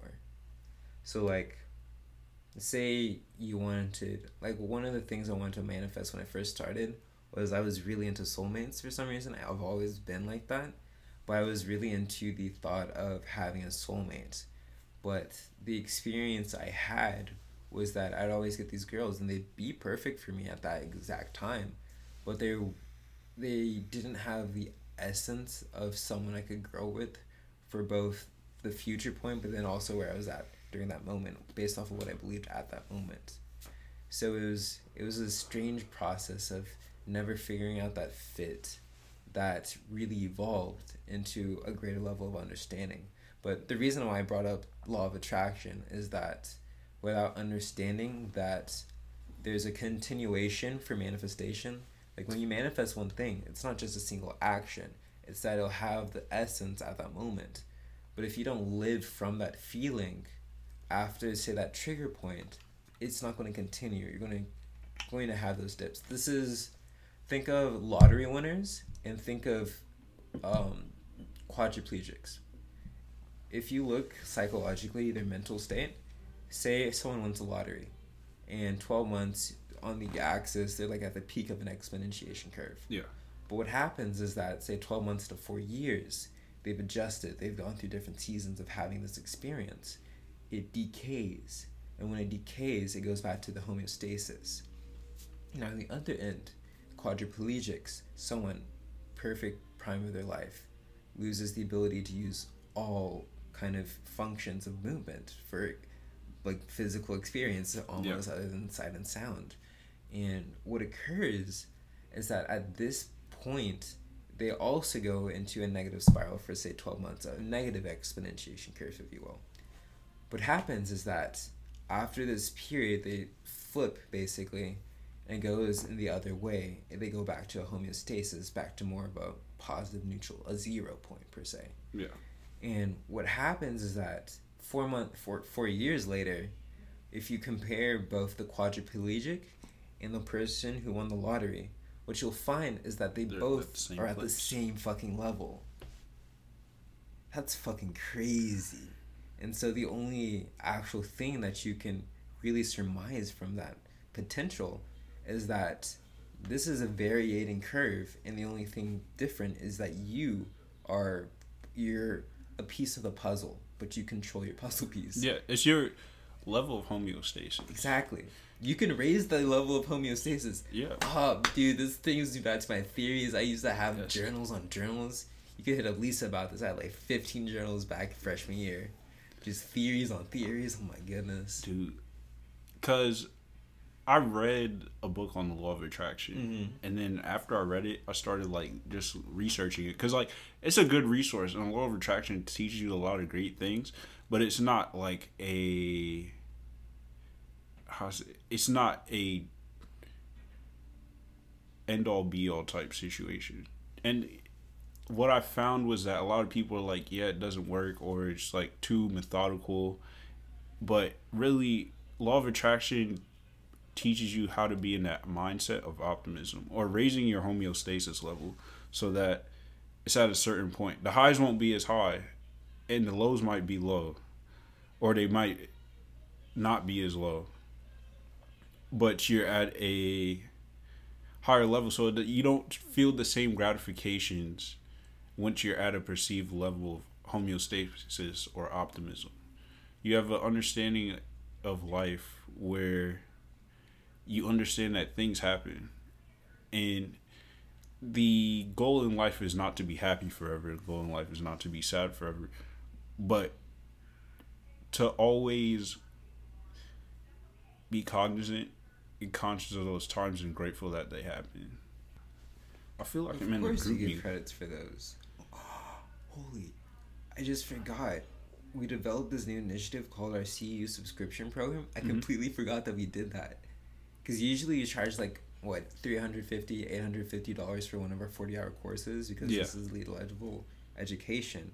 But I have the freaking genius idea that I could charge, what, say $99. If someone does an annual subscription, they get access to every single CEU they could ever need, probably more than they would ever need, because you only need to renew your medical interpreting CEUs like every 3 months.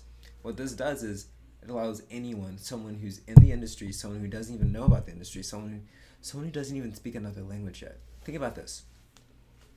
What happens when everyone becomes bilingual in multiple languages? Yeah. This is what gives the AI information to create a translating application per se, right?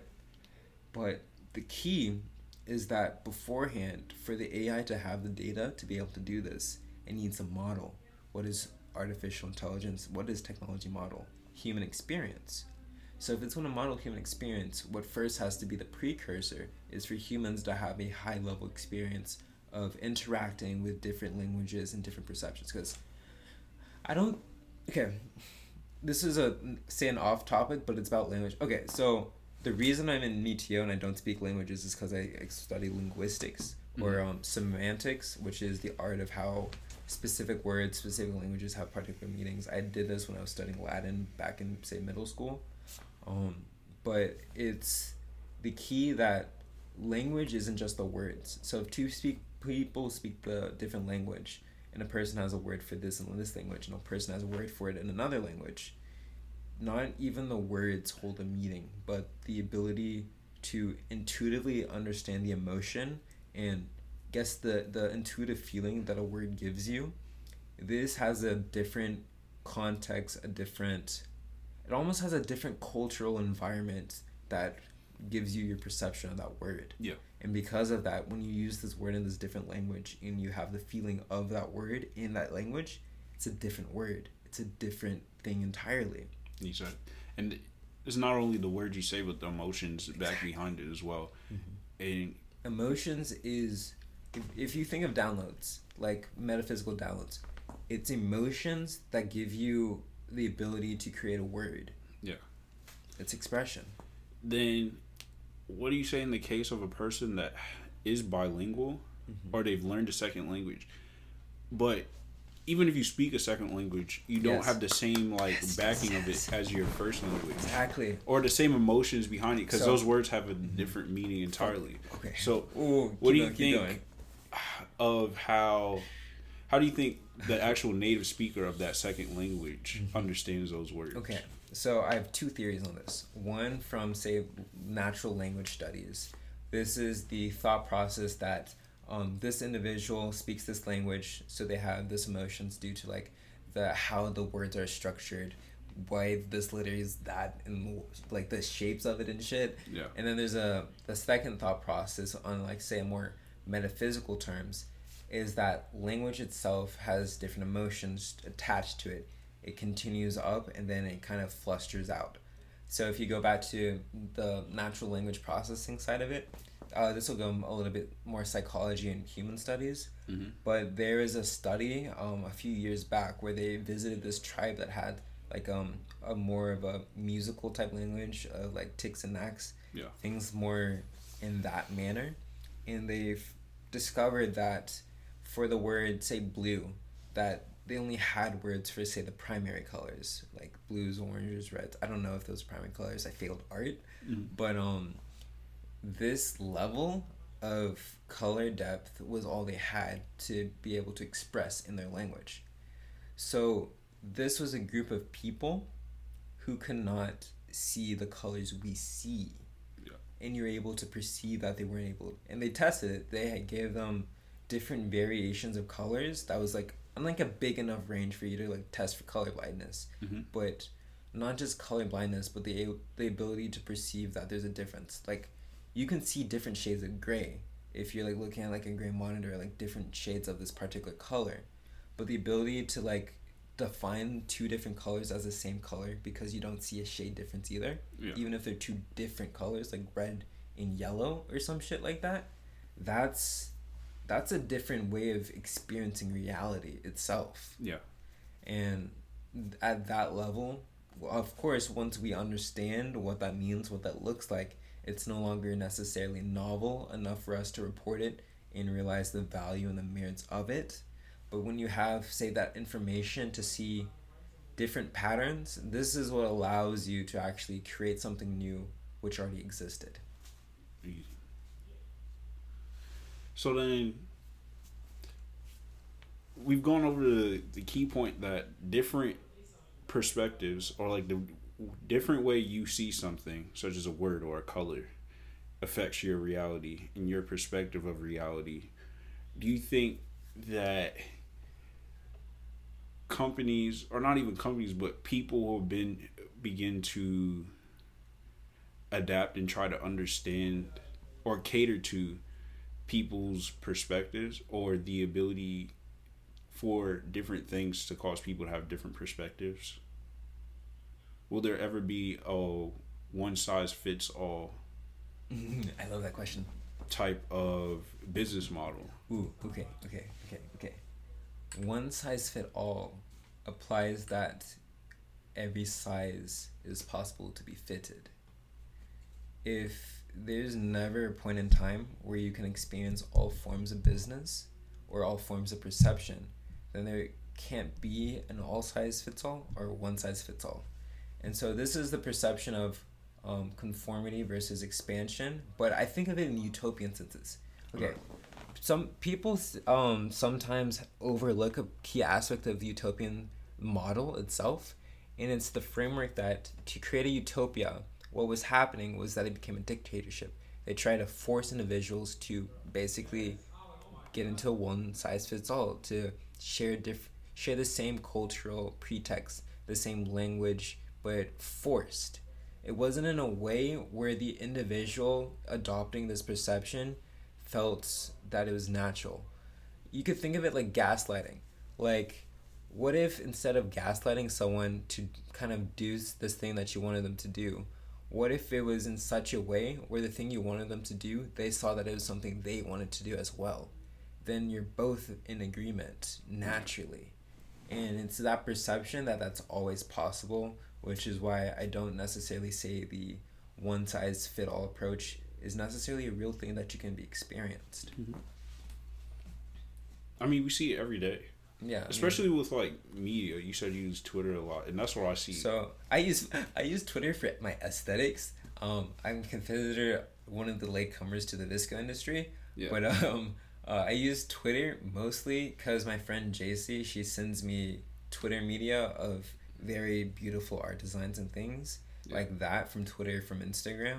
And that's basically what all my feed is at this point. Yeah. So I don't necessarily use it anymore in that such a way. Like, if you want me to define the social media that I used for building personal relationships, that's Kik. Do you remember Kik? Kik. Bro, no one talks about Kik. Dude, nobody talks about Kik. No one talks about Kik. Kik was a different universe, dog. Kik was really, it was, I feel like the kids our age, back when we were maybe like 5 or 6, when they used like MySpace. Yeah. That was our MySpace, bro. Dang, Kik. Holy crap. Man. But I was talking about, so you said you don't use Twitter, but at least you see disputes on social media about different issues going on.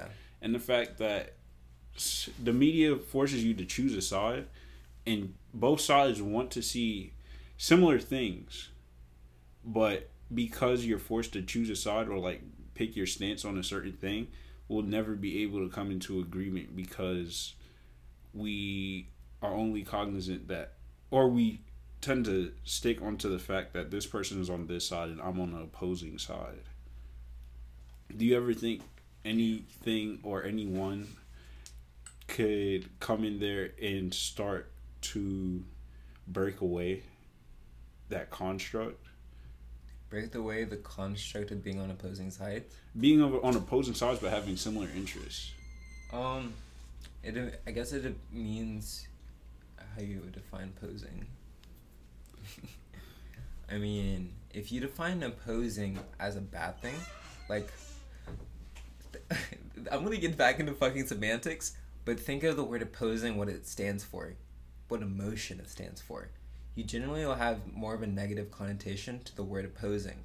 What happens if you're in opposition but it's a win-win? That's the thought structure necessary for to basically create a reality where opposing viewpoints, opposing sides is actually a good thing.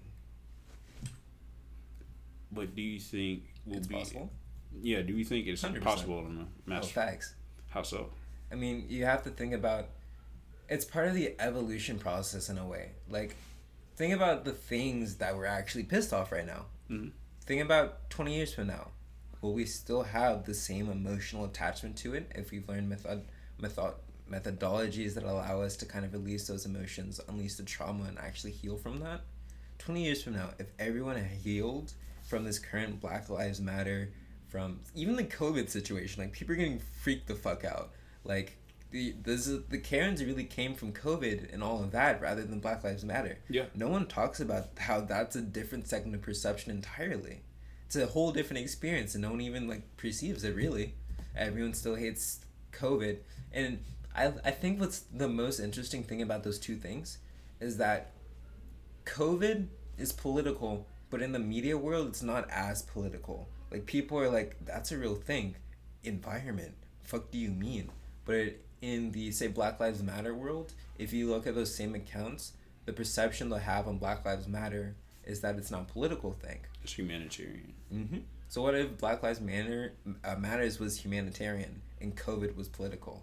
What would the perception be like then? You're saying COVID is political. COVID is political. Black Lives Matter is humanitarian.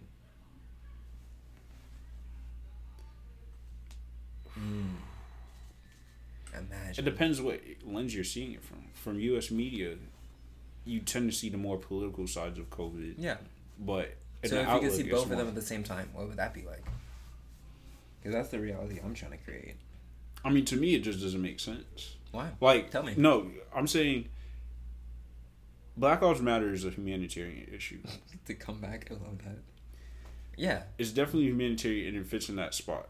COVID would also be a humanitarian issue. But now I'm stuck at the part where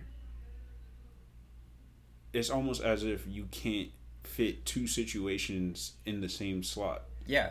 So if you can't put two situations in the same slot and you don't really want to, then what if you don't, say, put them in the same slot but figure out a way to combine them? Because it's not a compromise.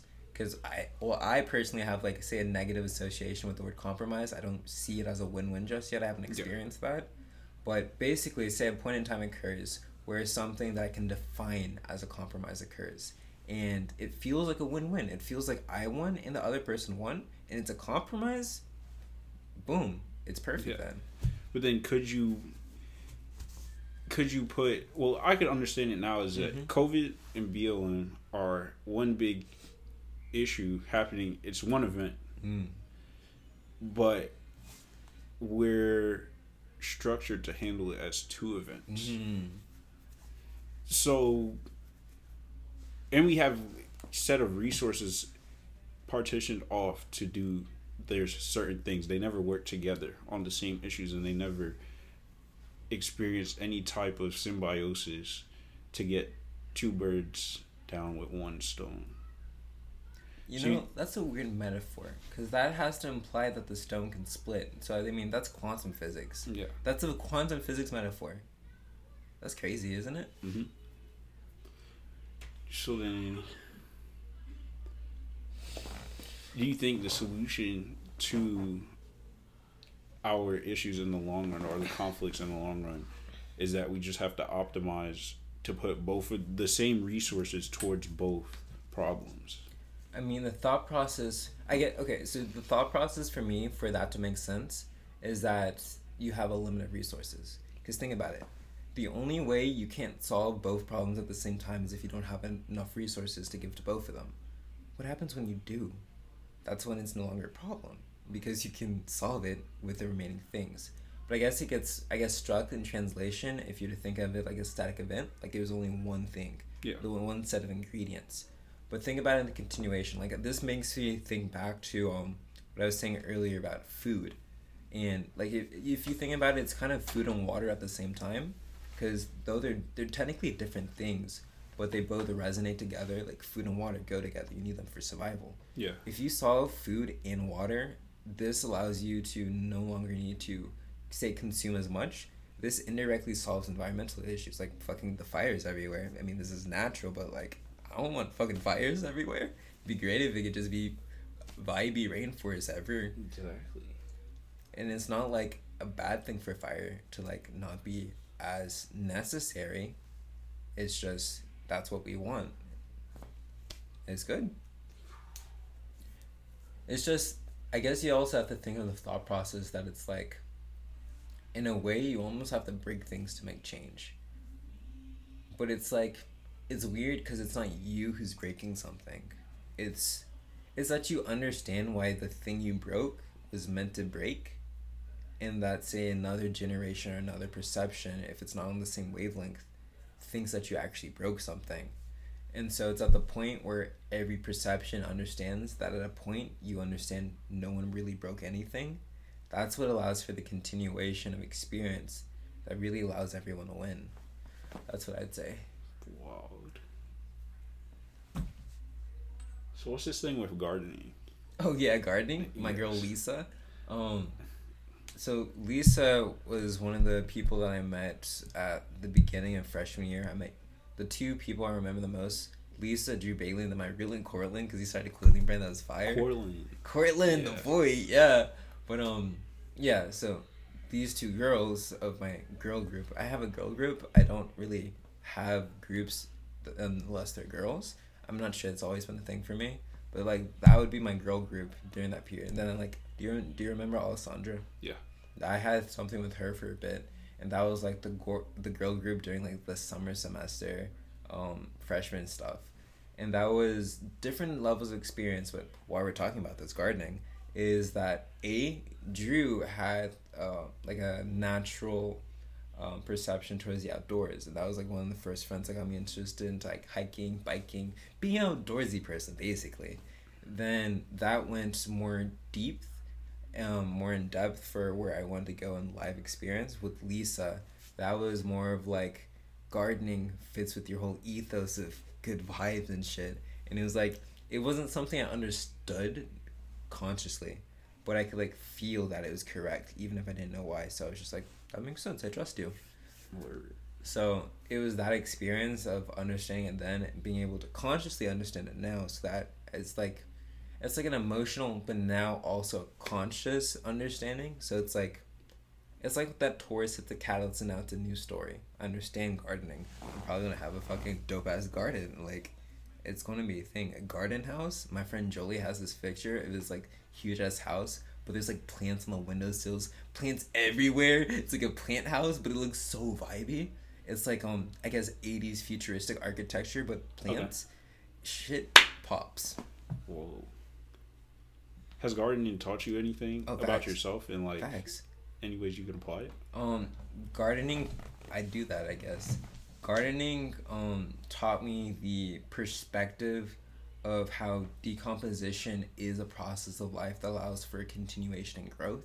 It's not a bad thing, it's a good thing, and understanding what that looks like in experiential forms. Like, say the death of this relationship isn't a death. Most of the times you won't even remember that you stopped talking to people. It's the natural process that allows for greater growth in the way that's perfect for all individuals. And so I guess it's that point in time where like you no longer get the pain of letting go and moving on, and being able to allow that because you understand that there's more for you and more for them, that it's a good thing, it's a win-win. And when that feels good for that to happen, boom, that's when you really understand the game. And that's what I got from gardening. And I think if I really, really need to think about it, like, deeply, it's because Lisa's the first girl that spoke to me the same way I speak to myself. I think in terms of questions, and our conversations are just questions that are answered. And so that, like, I could understand what it meant in terms of what I was thinking about in that present moment. And because of that, like, her interest became my interest, but on a serious level, like, it made sense for where I wanted to go. Okay. So she got me into poetry, she got me into gardening, she got me into some of the music I listened to, like, what's it called? We got Versace, but then also, I have no idea. Still Woozy? Still Woozy. Yes. She got me into Still Woozy. Crazy. How's music influenced? Well, I have fucking AirPods in right now, so you know music is my entire vibe. I wasn't, well, actually, no, I was good at music. I played drums. I did some horned instrument. I played piano. I was pretty good at piano. I was like advanced piano. And so I was like, I guess a young Mozart in a way, or all the piano fucking Wolfgang. But that level. Wolfgang. Bro, classics. Whoa. Hey, man. That's crazy. I'm gonna need a sample. A sample? A piano sample. We'll see. But what was I talking about? How music influences me? Yeah, that young experience, I don't need it now, but it was very, very pivotal for me at that young age, as that's one of the key experiences that allowed me to really see the patterns in the world. Because I think of music as emotion. Because think of it in a psychological framework, that's kind of the period of time when I learned music. That was when I was developing emotions. And so when I kind of gained consciousness of feelings as something important, music was what I tethered to it. So for me, I feel music. Music is an emotion for me. And so experiencing different emotions is what I tie to like my reality realization practices. Music is one of the key tethers I have for being able to stay sustainable. But that was in the past. Right now, what I'm learning is that I can use music rather than something I'm dependent on, but something as like an instrument. And one of the ways of really seeing this is like right now I'm not listening to music. These are just kind of comfortable now. So now from say freshman year to now, I'm actually able to like go about doing and creating things without having to have music around me. Like I remember 2 different instances where music got me in trouble with girls. So I was walking back from a party with Sig out back with Drew because we were super tight. We'd go to like all the parties together and everything. And I was walking back, but it was just I didn't feel right when I was walking back. Nothing was really happening. I guess it was like a seventh sense or something. I'm just some like dude in China getting mad at his wife or something. I don't really know. But it was like that experience triggered me to put in my headphones and have to vibe out so that I could feel better, so I could feel like I could continue. But then looking over, and I guess I interrupted something important she was saying, because she got hella pissed and ripped the headphones out of my head. And of course, I myself, so I was like, automatically saw the pattern, even though I didn't even notice the pattern, so I responded perfectly. But it was like realizing that was a pattern for me at that point with music, and understanding how music was a way for me to recognize it and then grow beyond music. Mm-hmm. But music isn't something I'm destroying. I'm not getting rid of music. I just no longer have, say, a dependence on it to give me what I need to grow. So now music's like a way of experience. I can do both at the same time. Or I can just not use it if I don't need to. So is it a method of maintaining your vibration? So it was. Now, I feel like it's the difference between codependence and independence. Like I had a codependent relationship where it was like, think of a cell. When a cell first splits and creates like 2 cells from 1 cell, it's like a bubble in a way. And when the bubble splits is when you have 2 different individuals. But I was still in the phase where I was like interlocked with the other bubble, and we're still a whole, even though we were developing different parts. Okay. And that's how codependency works, basically.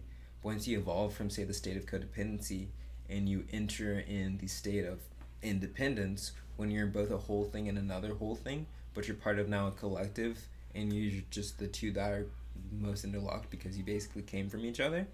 That's the key to that whole experience, that I'd say. Wow. It's crazy.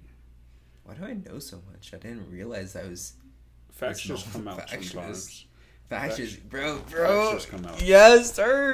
That's a slogan of the podcast. Dude, yes. Facts just come out. I love that. Oh, man. It's like your producer tag. Why do we put David Dobrik on here? David... what? Probably simulations or something? David Dobrik and Alex Becker. We started at the beginning. Alex Becker was a business dude that I'm about to start working with for my... You about to actually work with him? Yeah. Whoa. Yeah. Not all my mentors. I've either emulated or I'm starting to work with some. So I'll probably work with Alex Becker in, say, the next year or so. The next person I want to work with would be Tony Robbins and Dr. Joe Dispenza. Who else would I like to work with? Elon Musk would be fun. Richard Branson just feels like he vibes. Richard Branson. Island man himself. Island man. I want an island. I want my research institute on an island. That's my first goal. That's hard. It's super simple. I've always thought about it being like a mad secluded like it's workshop so somewhere. Like how Kanye has his bro, like Kanye's just Kanye. You have to let them imbibe. But I don't. The Wisconsin ranch is hard though. Dude, I think it's very dope. That's. I was looking at it in terms of the geometry and kind of the energetic principles of it because it just vibes. That's my aesthetic, one of them. And his is structurally sound for kind of true architecture, energetic architecture, if you like to say. So, like, Kanye's just really vibing out.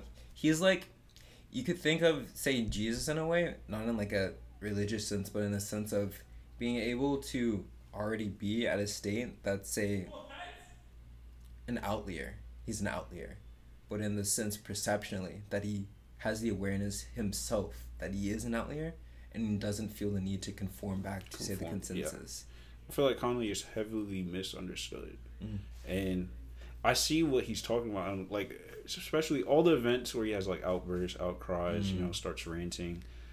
I understand what he's saying. It's just that he just gets mad sometimes. Yeah, and it happens. you just have to understand that nobody's going to understand it unless like it's a certain audience that will understand what he's trying to say. You know, he low-key reminds me of Job. I feel like Kanye could be like a Job persona. I'm gonna edit that. Okay. That's gonna work. Yeah. You love that. Shoot. Oh man, it's been 2 hours. I know really?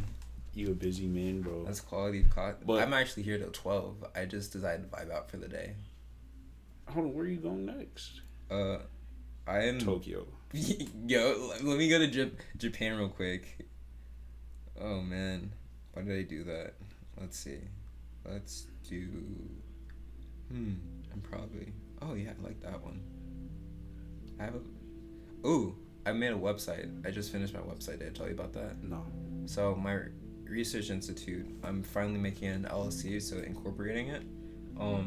So I created the website. I don't want any buildings until I have like a research island. That's my vibe. But I'm starting off with that. I just finished my webinar. You gave me some samples. I was running through them with my homie.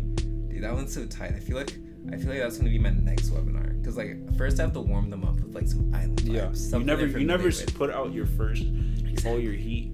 You don't put out all your heat. You give them so much value. So they're like, damn, if this is what this is like and this is free, imagine what its actual services must be like. Dang. So that's my vibe right there. So where can people reach out to you at, or where can they find you? Let's see. You can find me on Instagram. I have 2. You can find me on my main at Magaidane. You can find me. I'm starting the realization Instagram too, so you can just type that in. It's reality, and then realize like you're aware of something, and then realization, like, yeah, and then. That's the main things you'll want to do for Instagram. You can also do realityrealization.com if you want to check out the site, give me some support. But I'd say those are the key ways you can hit my line. Yes, sir. Amen. It's been a pleasure. They've heard enough. If we didn't explode their heads yet, then, they'll be back for more. That's for the next podcast. This has been another episode of OM. Before I let you guys go, just a few brief announcements. If you enjoyed this podcast, if you heard something insightful and you learned something from it, go share with a friend. Please leave a subscribe and review and follow me on my social media channels. Yes, sir. I'll see you guys next week.